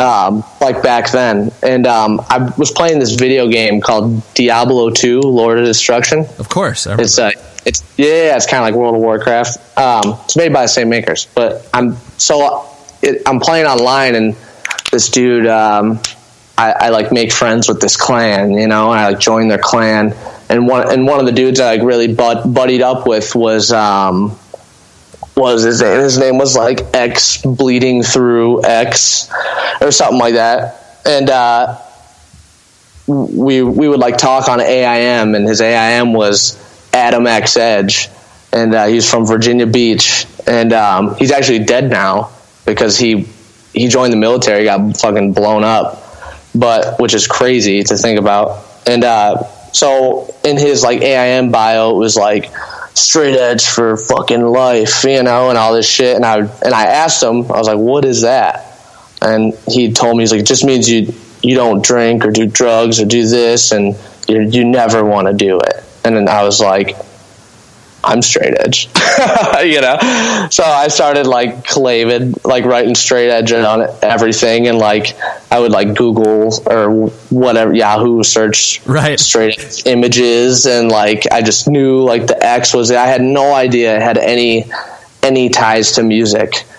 And then the way I found out that it was like tied to music is I was listening to Throwdown while playing Mortal Kombat. I remember this like it was yesterday. Right. And then the song Forever was playing. And then he goes straight fucking edge at the end. And I like paused the game and I'm like, did he just say straight edge? And I like listened to that song like a million times at that point, because that was like the song, you know? Right. And I was like, so I like Googled the lyrics. I was like, what the fuck? And I started like finding all these straight edge bands like Casey Jones, and you know, and I was just like mind blown. Like I couldn't even believe it. And then that is like when I found out about the hardcore genre. You know, I mean, I during my new metal phase, I really liked Hatebreed, but I didn't know I only liked Hatebreed because I saw I Will Be Heard on Headbangers Ball because I used to watch that all the time. Sure. And I didn't know that they were like part of a hardcore scene or metal hardcore. You know, I just thought they were another band that I liked. You know. Yeah, dude, that I can't tell you how much I love that story, just because it's. I mean, since straight edge, you know, is such it's larger than, you know, the music scene that it was born out of. I find it so interesting when people like yourself share a story about discovering it through like some completely random instance where, you know, yeah, obviously the way you're exposed to it is by, you know, a hardcore kid, but at the end of the day, it's like, you know, you found out about straight edge via Diablo 2, which is just insane. But it's I love when people, you know, kind of come in the back door of edge and are just like, oh yeah, it's not like, oh yeah, I listened to Minor Threat and then I was straight edge. It was like, oh yeah, like this is how I got into it. It's like, that's so sick. I love it. Yeah, I've always thought that you know, drinking and smoking was just stupid. So when he told me that, I was like, I'm straight edge as hell, you know? Yeah, you're like, dude, I was born edge, man. Yeah. It was funny. It was funny because, I mean, like I said, I was friends with all the jocks, and they would always see the straight edge thing. And, you know, at one point, all of these like normal farm town people were like claiming straight edge because I started claiming straight edge. You know, literally none of them are left, but right. You know, like in seventh grade, people were like, "What's that?" And then I would tell them, and they're like, "I'm fucking straight edge." People would be like, "It's hilarious to think about," because like people who, you know, were listening to Nelly regularly were like walking around our junior high with like giant X's on their hands and shit, all because I told them what it was, and they're like, well, I don't want to drink or smoke, you know? So yeah. That's so interesting. Yeah. Cause I mean, I love that because it's very symbolic of what I like to call kid logic, you know, where it's just like, you're not rooted to anything beyond like what's like right in front of you and what makes sense to you. You know, it's like, oh yeah, it's, you know, it's not like some kid that's listening to, you know, Nelly is like, oh wait, I need to be concerned about what other straight edge. It's like, what? No, I'm straight edge. Like that makes sense. Yeah, it's super funny to think about now, for sure. No, that's amazing. And so, you know, you played, like you mentioned, a lot of iterations of, you know, different bands as you were, you know, going through high school and everything. Was Citizen kind of your first band that you started to, you know, I guess play out in regards to touring, and you had maybe larger ambitions for, as far as like, hey, you know, we'll do a tour and like, you know, maybe we'll put out a 7-inch. Is that accurate? I mean, I started Citizen because I hated loading my drums in and out of venues and replacing the heads and replacing the cymbals. So I started Citizen, quit my other band that I was playing in, and with no intentions of touring, or I didn't even know what a vinyl was, you know. Honestly, like I just was just writing songs for fun, and eventually that other band broke up, and Nick and Eric joined. They were like, yeah, we'll join, and then everything just kind of, we weren't really searching for anything, honestly. It all just kind of fell into I think we got really lucky, and we met the right people and made the right friends, and everything somehow fell into place. I had no intentions of ever touring. I wanted to go to college for mechanical engineering. I mean, and that even when we did our first tour, our first full US was right after, like a month after I graduated high school. I was 18, and even then I was just like, oh, I'm going to do this tour, and then I'm going to college after this tour, you know? Yeah. And right. You had ambitions that, you know, were completely separate from whatever the band would or wouldn't accomplish. Yeah, I mean, realistically, I didn't think anybody would ever care about anything I was doing, like music-wise. Uh-huh. And so we did that tour, and it was with Turnover back when we were young guns just coming out. And you guys play, sorry to interrupt your train of thought, but you played Chain Reaction, right? Not on that tour, but we played Chain Reaction for the first time a year after that tour. That's right. Okay, because that's when I first saw you guys. So anyways, but continue. Yeah. And the tour did really well. We were pulling, our first tour ever, we're pulling around 100 people, like in big markets, and then around 50, 60 people in the smaller markets, which I think was awesome. But it was 8.5 weeks long. I wanted to fucking die. It was in the middle. It was in the middle of summer. Everything was just so miserable, and I remember, like, probably a week into it, I was like, I never want to do this again. I'm like so miserable. I hate this. Yeah. I can't work out. I'm eating so bad and not enough. Like, because at the time I was like really concerned with being a big guy. I was always really skinny growing up, and I like got into lifting weights, and I became one of like the big kids after that, and I really wanted it to stay that way, which now I'm not as concerned about. I just want to be healthy and athletic, but I was like, I'm not eating enough. This sucks. And I'm not getting my 12,000 calories a day. This is terrible. Right. Yeah, exactly. Yeah. Like all that shit. Like I hate this. And so we got back from that tour, and I went to University of Toledo, and I was about to enroll and all this shit, and I was like exploring my options, and we linked up with Avange on that tour, our first tour ever. She was new, she just started she wasn't new, but she just started her own company. Mm-hmm. She was like, I think you guys are young, and I want to work with you and all this stuff, and we said yeah. And then I like didn't at the time I didn't tell her that I didn't like plan on touring, and so when it came down to it, I was like, oh, I'm going to college, I can't tour anymore. Like it was kind of like a really big thing, and I got thankfully persuaded out of it. They were just like give us some time to like take this path, and if you really don't like it, then go do your thing. Like don't ruin it for everybody. And I was like, okay, all right. So that's what I did. And then we recorded Youth in 2013. And I remember I still was all fed up. I just hated touring so much. I couldn't stand it. And right before we went in to record Youth, I told everybody that I'm quitting after we record it.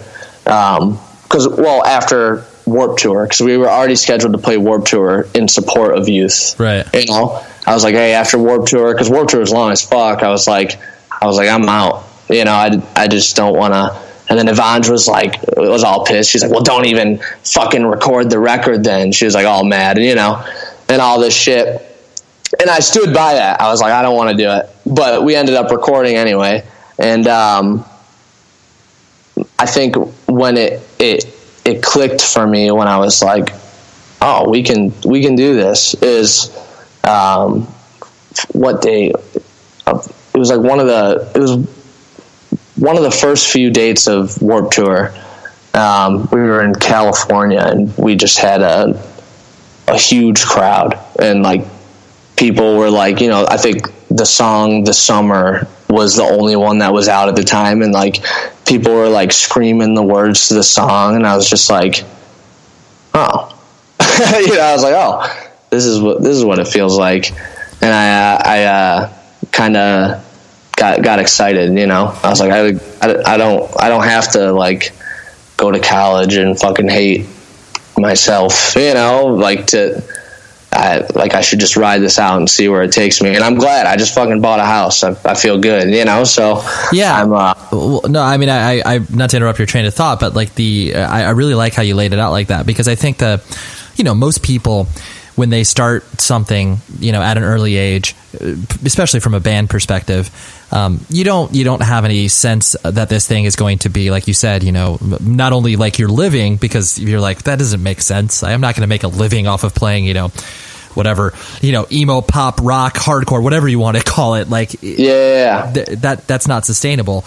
But I really like the fact that you felt like you were living in two different worlds, because I think a lot of people don't even think of that other world, like, the quote unquote real world. And they're just like putting all their eggs in the basket of like, all right, yeah, we're going to tour, we're going to make it, we're going to do this.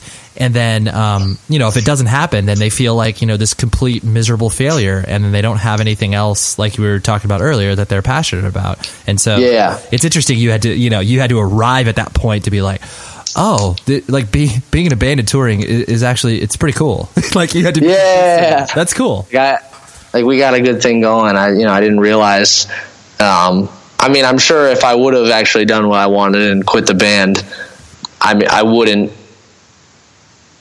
regret it. I don't think, because I wouldn't know. Yeah, you wouldn't know, right? I wouldn't know what could have happened. Yeah, absolutely. So.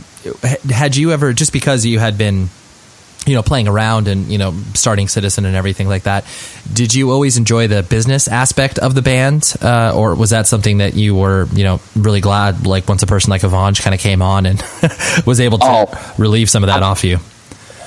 No, I hate it. Okay. I hate that stuff. It's it's frustrating and annoying, and it's all messy, and I don't know. I can't stand it, and I can't keep up with it.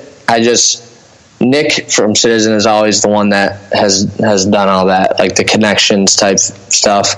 I just write songs and pitch them to the band, and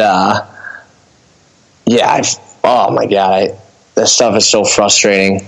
Even right now, like if I'm just like trying to work out something, I need to like go to New York for something, and it's just like constantly changing, and just email after email and just different dates.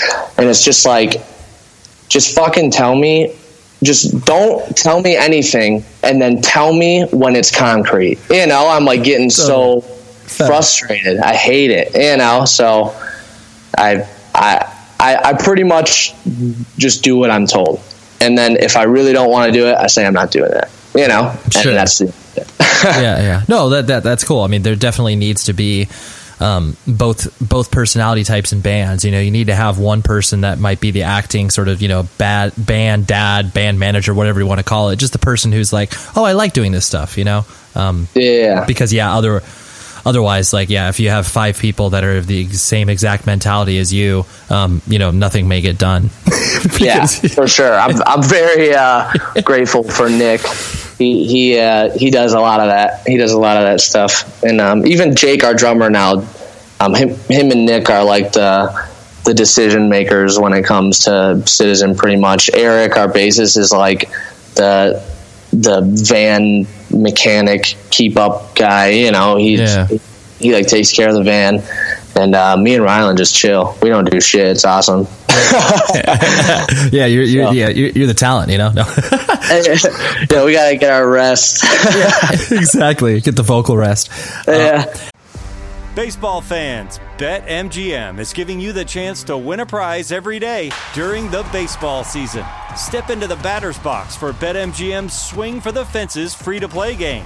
Pick an area of the strike zone and take your best swing. If you get a single, double, triple, or home run, you'll receive a prize. Smash a home run to collect a bonus bet on us. Just log into your BetMGM sports account to get started. Then visit your promotions section to access the Swing for the Fences free-to-play game. There's nothing more exciting than going yard with the king of sportsbooks.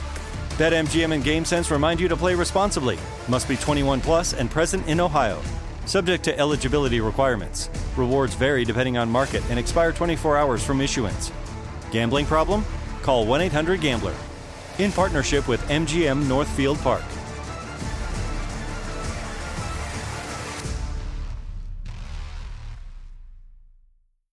When the sun goes down, opt for bold and blingy styles, like the made-to-be-seen, very sexy push-up bra from the Very Sexy collection. in on-trend hues like black shine, green, and citron. For a glam statement, pair them with your favorite jeans and bring the heat. Because life is better in a bikini. Rewind to the future with the VS Archive swim collection inspired by Victoria's Secret's classic looks from the 90s and early 2000s. For endless out-of-office options, mix and match with Victoria's Secret's wide range of bikini tops and bottoms that offer you every type of coverage, from full to cheeky to minimal. Now in this season's must-have shades and patterns. Add the finishing touch with the limited edition Bombshell Escape fragrance, a free-spirited take on the iconic Victoria's Secret scent. Dive into a vibrant blend of juicy guava, lush palms, and summer glow peony. Shop now at your closest Victoria's Secret store or online at victoriassecret.com. This is it. Your moment. This is your time to make your comeback with Purdue Global. When you come back with a Purdue Global degree, you create opportunity for yourself, your family, and your future. It's a degree you can be proud of, a degree that employers will trust and respect. Purdue Global offers working adults like you over 175 flexible degree programs to meet your specific career goals. These include associate, bachelor's, master's, and doctoral degrees and certificates. Purdue Global degree programs range from nursing to business to communication and more. Whatever your interest, we have the degree that will move you forward. You have the knowledge, you have the experience. Now it's time to get credit for the work you've done and earn the recognition you deserve with Purdue Global, Purdue's online university for working adults. You know you're worth it. We do too. So don't wait another second to get the degree that will take your career to the next level. Start your comeback today at purdueglobal.edu. When once you guys started to, make a name for yourself, and like you said, whether it being on Warped Tour that one year and you starting to realize like, oh wow, or like our music is really resonating with people, you strike me, and maybe this is me just kind of, reading into you as a person too much, but you strike me, as like you're friendly, but you're also completely content being like, don't pay attention to me. Like I'm not, you're not a guy that like thrusts yourself on the limelight. Even if you do, that's not a bad thing. I'm not casting judgment on you. Sure. But like, were you comfortable with that attention once people started to, kind of be like, oh, there's Matt from Citizen, and like, that whole can of worms that gets open once you start to, rise to prominence, even if it is small prominence? It never really affected me that much. I don't think I'm any more special or important than really anybody. I think the main thing that kind of got to me at first when we started getting attention was the shit talk. At first, like if I would just be like, I remember we played on that Turnover tour. We played Texas, and I was bald for a long time, just fucking no guard, shaved my head, Mm-hmm. And I was on Facebook, and I came across this Facebook status that was like, just saw Citizen, fucking worst singer ever, and then someone like replied and was like, yeah, that dude, his head looks like a dick. And then another person replied, and they were like, he should fucking kill himself, and like all this shit. And I'm like, geez, it was just, I was so new, and nobody has ever fucking said things like that to or out in public at this point in my life. And I'm just like, oh shit. And like start like like when you're 18 and like people are like pushing your buttons, you like, at least me, I had kind of a short fuse, and I would just like kind of flip, all the time. So like when I saw like negative feedback about Citizen and about me, like as a person, like by these people who don't know me, like it really kind of got to me at first, Yeah. It doesn't really bother me anymore now. Like I know. Well, you know how to deal with it now, Yeah, I just ignore it. Yeah. You just don't play into it, and don't get mad. Like you just ignore it, and that's just the best way to go about things. Yeah. But yeah, it really bothered me at first, but now I don't mind as much, because people are just crazy. I mean, the internet is fucking crazy, straight up. People are crazy. There's no other way to put it. Yeah. Oh, for sure. I mean, it's a it gives us the best things in the planet, and then it also gives us the worst things. It's just like there's some, we obviously couldn't be doing this conversation if it wasn't for the internet. I mean, we could, but it would be hard for me to record on the phone. But nonetheless, it's just such a continually mind blowing experience that. Well, actually, I don't even call it an experience. It's an experiment. It's a continually evolving experiment that no one has any idea where the end road is. Yeah, for sure. This may seem random, but I so distinctly remember when you guys, it wasn't on Youth, but it was on it was on the record after that, where Run for Cover got a billboard for you guys in Toledo or in Ohio. Yeah. And I just remember things like that are, I mean, no one is driving by being like, oh, like I'll check out a Citizen record. Like that was, I mean, yeah, maybe there are some people, but that definitely seemed like a move to be like, hey, like this is, we're here. We're, a band from the area. We want to make an impression. I just found it so not only cool, but it definitely felt like a very stake in the sand moment of like, all right, like Citizens are a real fucking deal. Was that something that was kind of orchestrated by you guys and then, obviously pushing the label? Or is that something that you guys were just kind of like joking about and then it ended up being a reality? Like how did it all transpire? I think that's the coolest thing we've ever done, and I love it. Like better than putting out records.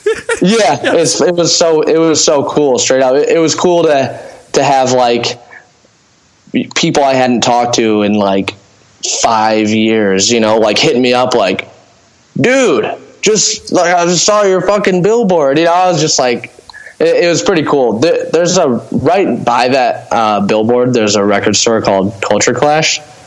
And I may have this wrong, but the owner, Pat, he's dead now. He died this year. Rest in peace. He was like, I'll do this billboard for you guys, and we ended up doing like a strip down session to like promote the release at Culture Clash Records and stuff.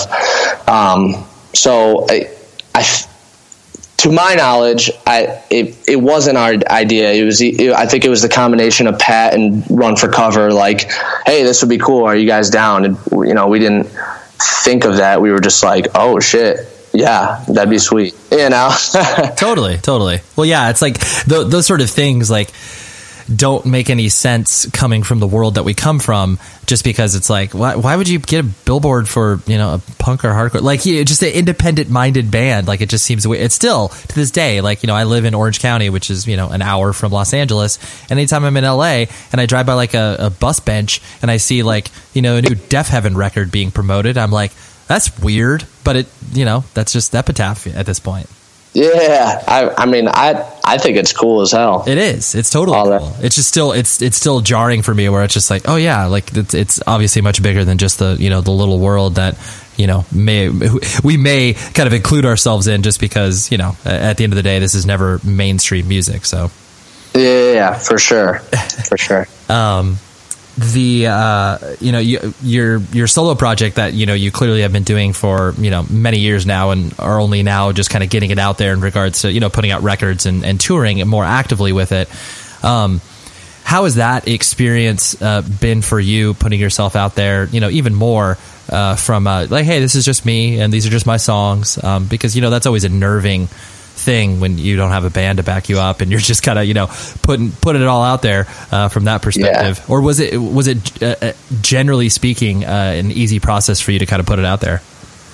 Well, I would always do like little demos or solo songs and just throw them up on my Bandcamp like very sporadically. I would finish a song. I would literally write the song, record it a second later, and then just post it. There was never any like release, or I just kind of did it. And then 2015 Evange was like, I was just doing all these fun demos just for myself. And I always keep Evange in the loop. I'll send her all the things I do. And she was like, do you want to record you want to record an actual release and like do it right? And I was just like, sure. So it wasn't even my idea. It was just me like fucking around showing Evange, and she pitched it to me. And, you know, that's what Luna ended up being. And, which I'm very thankful she pushed that. I like those songs a lot. I get, but as for like feeling pressure, not really. I do kind of hate that I stuck with just using my name as the project, because it looks weird on merch, and it also makes me feel kind of like conceited in a way, you know, like when people, like when I go up to a sound guy and I like hand him my monitors and I'm like, my in-ear, you know, like little receiver thing. I'm like, hey, you know, this, he's like, what band do you play for? And I'm like, Matt Caracas. You know, it just feels, it's like makes me cringe when I say it. I hate it. Well, I mean, I can't tell you how many solo dudes that have come from the scene that we've come from have that same idea, or that same wrestling point where it's like, I don't know if I should call it something else or call it myself. And, you know, as douchey as it may feel in certain instances, there's no better way to describe what you're doing than your own name, you know? Like, yeah, for sure. For sure. I mean, unless you're doing something like, you know, Soupy from the Wonder Years, where he's doing that, you know, Aaron West, and he's like embodying a character, then, yeah, like the role playing thing. Yeah. It's like if you were, you know, going up and being Raiden from Mortal Kombat, like clearly you should probably name it, you know, you should name it Finish Him or something like that, but not your actual name, because people would be really confused by that. But yeah, for sure. Yeah, I guess you're right. It's not really that bad, but just sometimes, pretty much mainly that sound guy scenario, because it happens at every show, or when someone, like, we were walking up to band practice right before this tour we just did, this solo tour, and it was me and my girlfriend Gabby plays bass for those sets, and it's me and her. We're like walking upstairs and into the practice space, and some random guy is like, "Oh, what kind of guitar you got?" You know, and I tell him, he's like, "Oh, I have this and this and this." I don't know anything about guitars, so I'm just kind of like nodding my head like, "Oh, yeah, that's cool," you know. And he's like, "What's your band called?" And I was just like cringing before I even answered, and I just said, "We're called Citizen." You know? Yeah, totally. So I just answered with that, because it's just like, Matt Caracas. What's your band? Matt Caracas. Oh yeah, and that's me. It's my band. You know, like it just feels so. Yeah, I understand. It feels rock star-y, like douchey. I totally understand, but yeah. Don't be so hard on yourself, Matt. It's cool. Yeah, thanks. The last thing I want to hit on was the you know, now since the band has you know, ostensibly been your livelihood, and you know, you're not, you know, working random jobs like in between tours and stuff like that, and now that you've officially like crossed over to this life, you know, is there one of those things that I find that there becomes a, I wouldn't say conflict, but you know, when people get into the machine of being in a band and being on tour and all that sort of stuff, you know, you become very disconnected to, you know, the life that you're used to leading, and a lot of the experiences that led to you writing the first couple records, you know, just aren't happening anymore. Is that a thought that kind of goes through your head, where you're just like, oh yeah, it's weird, I'm gone for like 7 months out of the year, and then like now we have to like write a record about like what, being on tour? Like that's what we experienced this past, you know, year or whatever. You know, is that stuff that you think about? In a way, I guess I definitely thought about, you know, things like that before. Like, man, like I wish this thing that really bummed me out would happen again, so I'd have something to write about, you know, or, but I think it challenges you to explore different, you know, areas of writing. I'm saying that word a lot, but that you never have before. Like, you know, I've been dating Gabby for over a year, and so I'm not bummed about a girl. So what am I going to write about? You know, so you kind of like look into other things in your life that are maybe, you know, not ideal, and maybe family situations or even, I mean, there's a few songs on the New Citizen record about, not being content with, because, sometimes when you're gone a lot, I feel like I'm missing out on, my grandparents' life, the rest of their life. They're getting old. They know they're getting old. And we're like, I was really close with my grandparents. They pretty much raised me. I was with them a lot. So, it's kind of sad to think about.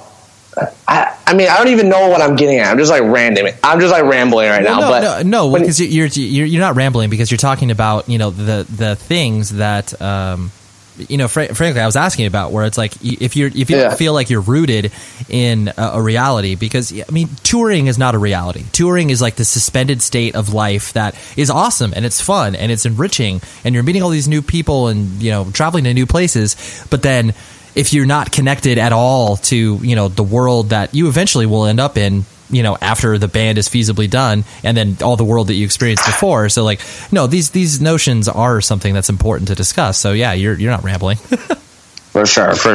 Yeah. I just think, I never thought about people dying before.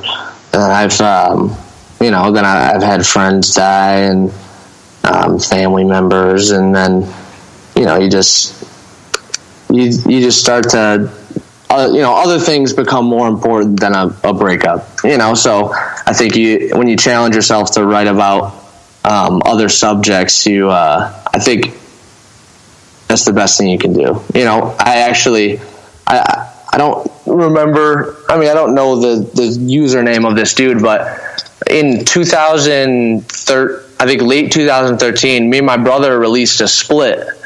And it was like a bunch of like solo songs of mine and then solo songs of his, because he's wanting to play music and stuff. So I figured I'd do something with him.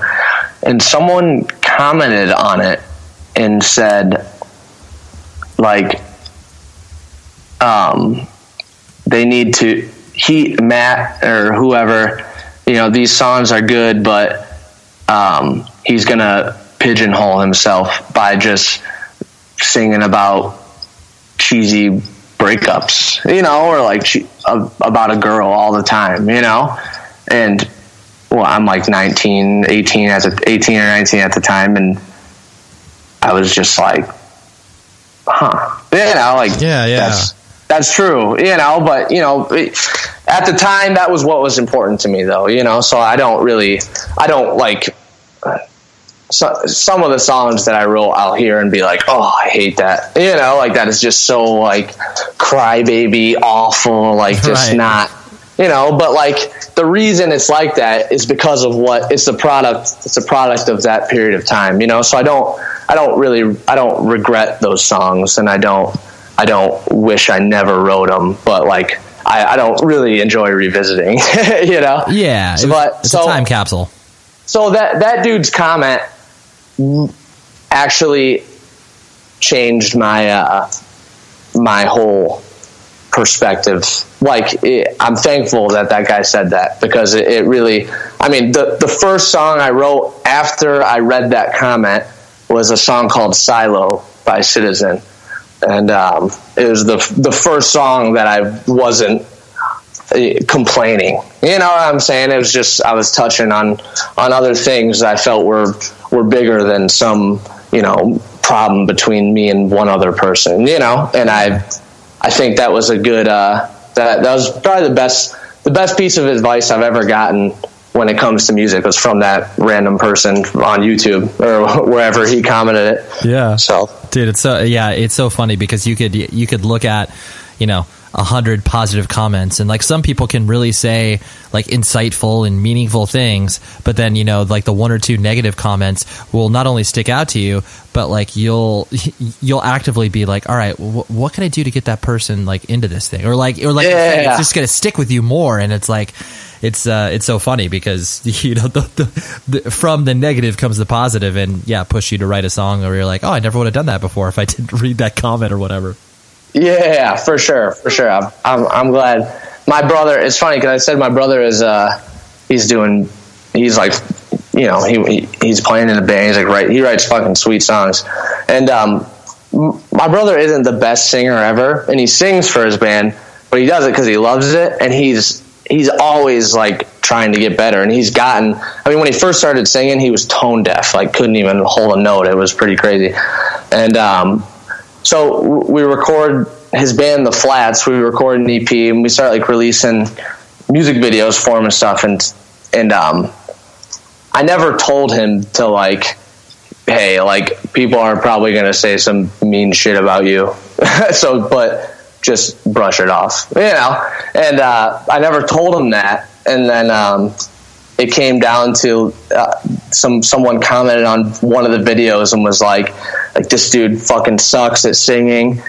He's just trying to ride his talented brother's coattails, like stick to your day job, like some mean shit, you know, like damn, like my brother, like he's never claimed to be the best fucking singer ever. He's not riding my coattails. Like he just likes to play music and he likes to sing, so he's doing it, you know, like that's so. And he saw that and he got like really bummed out, you know, like really upset about it. And he was like texting me and he was just super bummed. He like started arguing with the dude on YouTube, you know, and like, and I was just like, dude, like don't even stress it. You know, like people tell me that I need to fucking jump off a cliff every day. You know what I'm saying?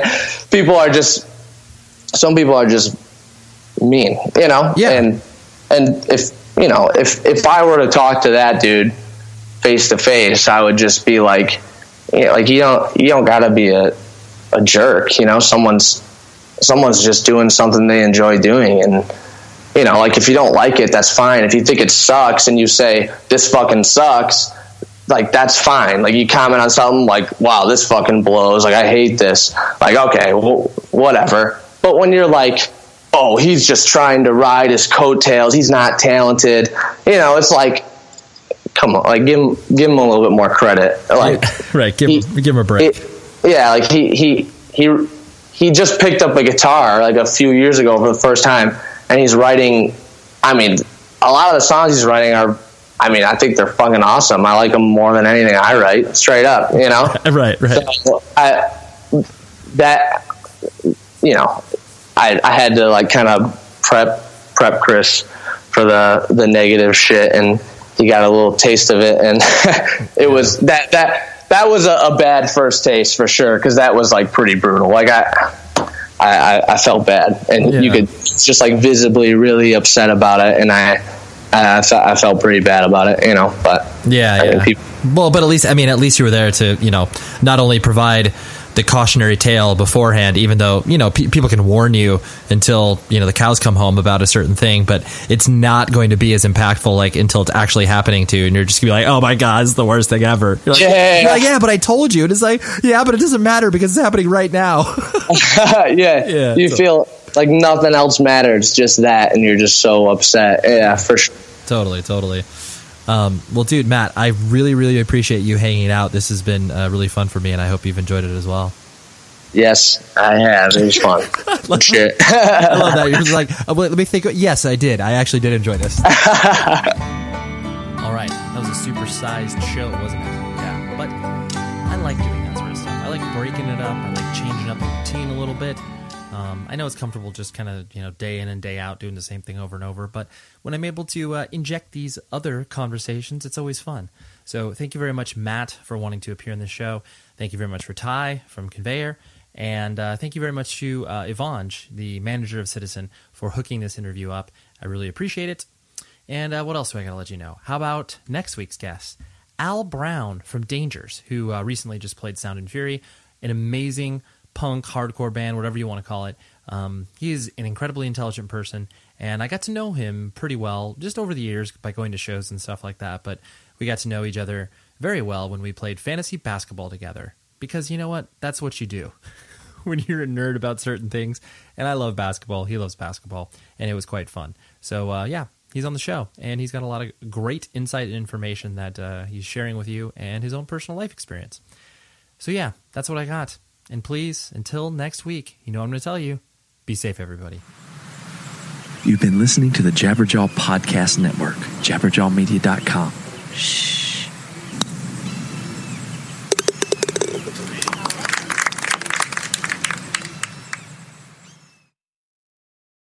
The show is sponsored by BetterHelp. Trust me in saying that no matter who you are, mental health challenges can affect you, and how you manage them can make all of the difference. That's why everyone should have access to mental health support that meets them where they are and helps them get through. BetterHelp provides online therapy on your schedule. It's flexible, simple to use, and more affordable than in-person therapy. Connect with a licensed therapist selected just for you. Learn more at betterhelp.com. That's betterhelp.com. The following is a high five moment from highfivecasino.com. Welcome to Burger Yippee. Would you like a hot apple pie today? Yes, yes, yeah, I won! Woohoo! So that's a yes on the apple pie? I just went big time playing High Five Casino on my phone. Real cash prizes, free daily rewards, over 1,200 games. Yeah! So yes or no on the apple pie? Whoa!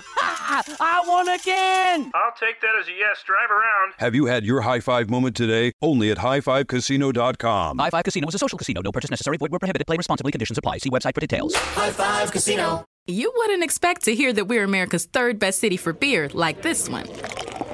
Or home to vibes like this. And this. It might surprise you that we're top 10 for immersive art that's like, whoa. And, not to mention, we have one of the top zoos in the country. So can a city with the country's best pro soccer team, ranking as a top culinary destination in the world, be in your own backyard? Yes, Columbus. Plan your summer at experiencecolumbus.com/summer.